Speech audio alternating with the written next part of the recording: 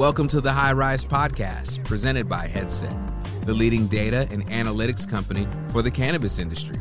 Emily, if you had to guess, what do you think would be the best-selling strain in Washington, D.C.? I don't know, but I can think of one that I think would be a pretty big hit out that way, and it's something called Sleepy Joe OG. Oh my God, I saw this. Where'd this come from? Okay, so apparently over the weekend, Snoop Dogg took to Twitter, or not Twitter, Instagram, to, I think, kind of put the president on blast about the lack of reform around cannabis, but do so in a playful way. Because as we all know, Snoop Dogg has launched several product lines and has done partnerships with like Martha Stewart, etc. And this one is a pretty amazing, we don't know if it's real, right? But we know that if it isn't, it's a pretty good mock-up.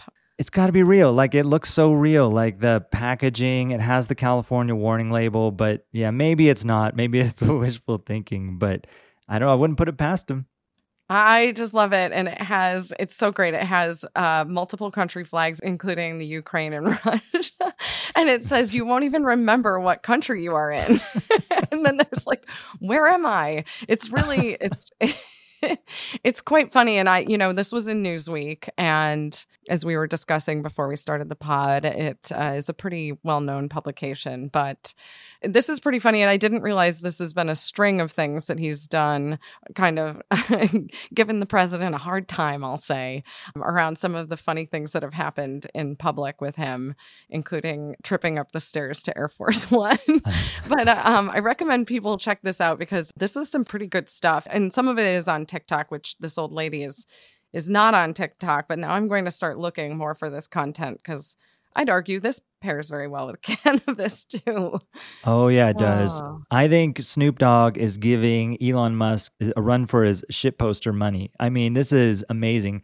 Like, I know Snoop has collaborated with Martha Stewart on cannabis, but I think he needs to collaborate with Elon on Twitter, right? Because they're just like relentless with this stuff. And this is gold. This is really gold, what he's done here with this packaging. I mean, with just the tagline, like, where am I? To go through the amount of effort.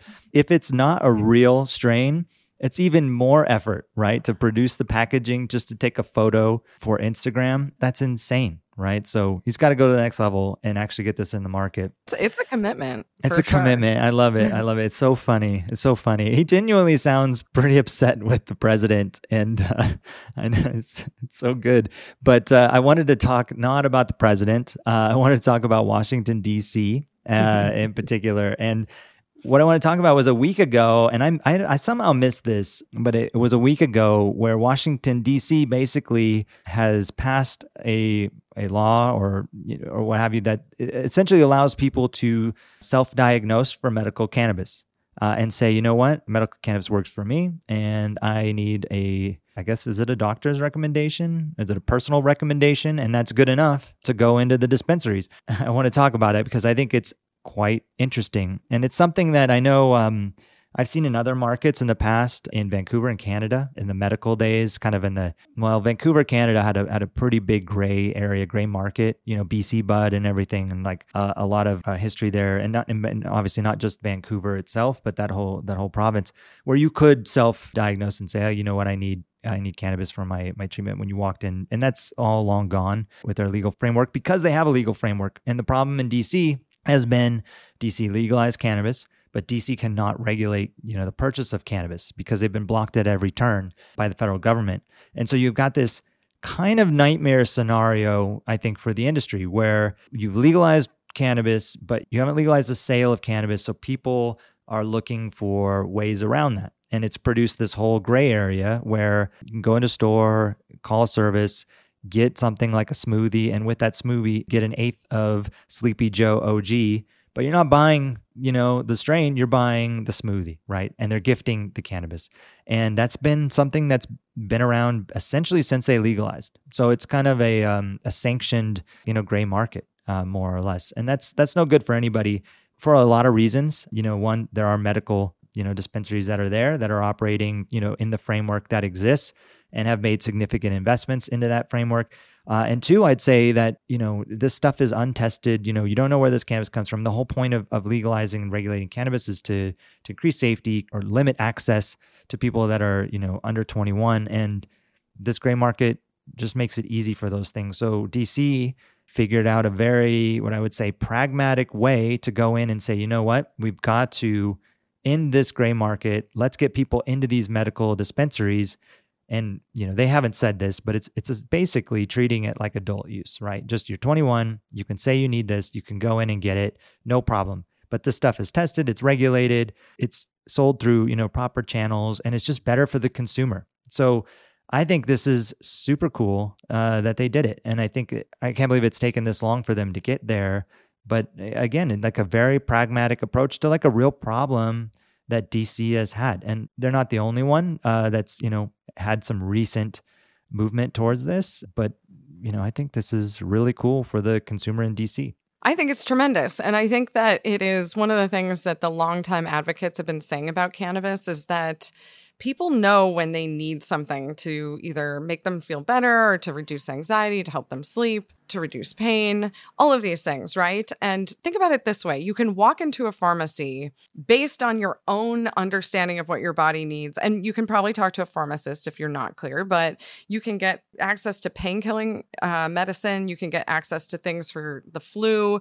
And a lot of those things you can actually really hurt yourself with quite a bit. I mean, real downside to drinking NyQuil and driving a car. So, I mean, these are things that we've been able to do because they've been socialized this whole time, and people have been able to take control of their own, destiny around what they are seeking. And so cannabis, I don't see why it should be any different from that. And to be frank, does have less downside potential impacts than a lot of things you can actually find in a pharmacy over the counter.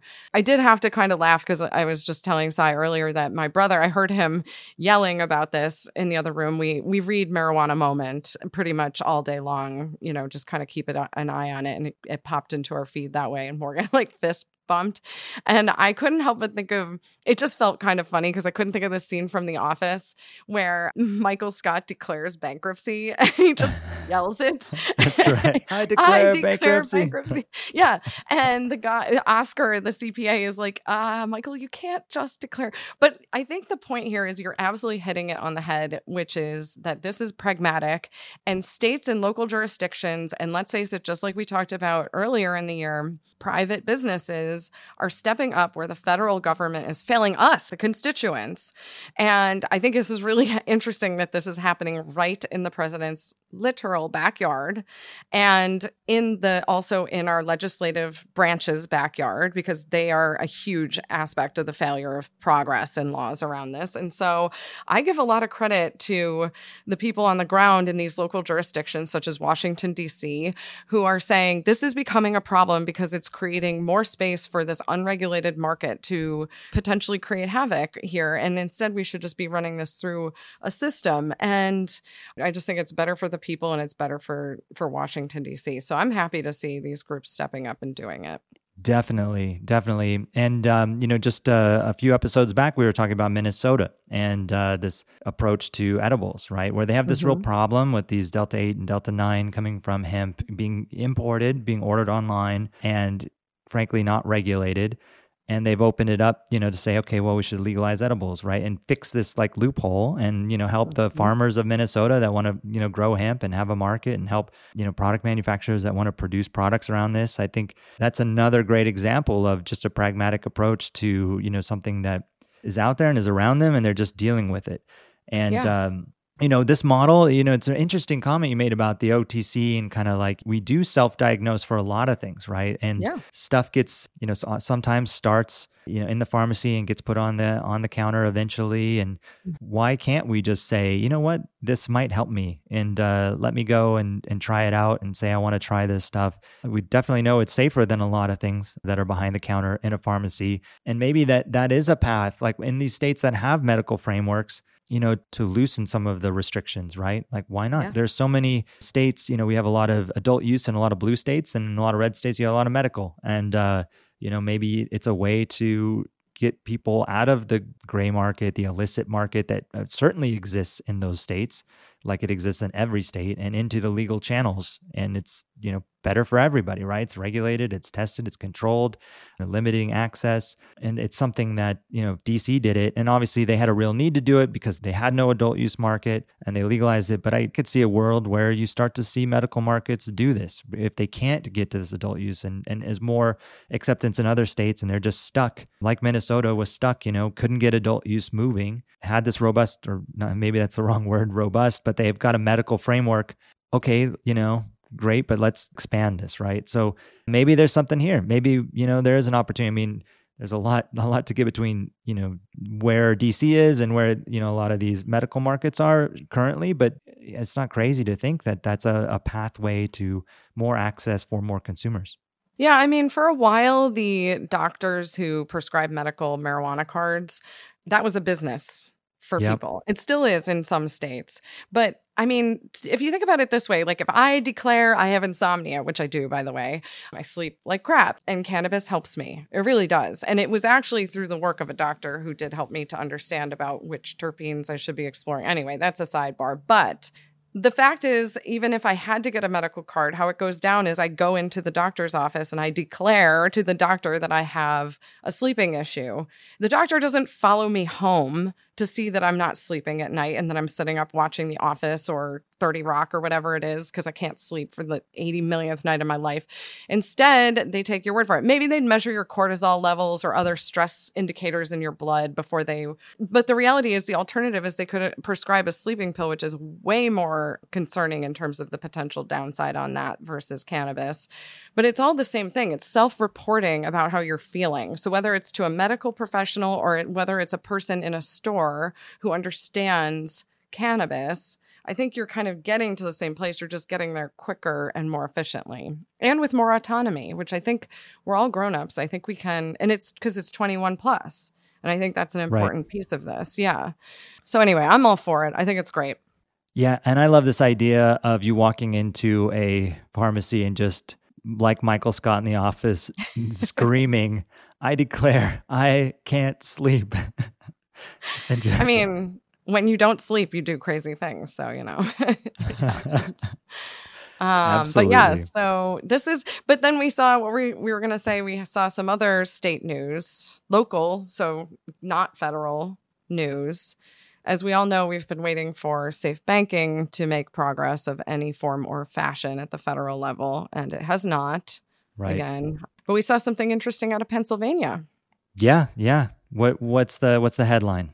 So the governor signed a bill that's protecting banks and insurance companies and other service providers who support the legal operating companies in the state to protect them and to allow them to stay open. And so they're not going to be targeted or gone after for supporting these companies. And I think that's a really important step. And I think one of the things they pointed out is like, look, you can go through a robust, KYC, know your customer, AML, anti-money laundering approach as a bank when you're vetting business clients. But, trying to know who's banking with you at all times is pretty difficult task considering all of the different things the banks have against them. And same thing with insurance. And frankly, they go through additional hoops just like we do in all of aspects of this industry, but it results in higher banking fees usually for a lot of folks and also higher insurance premiums for a lot of folks because you have fewer underwriters at the table willing to step up to support these businesses. So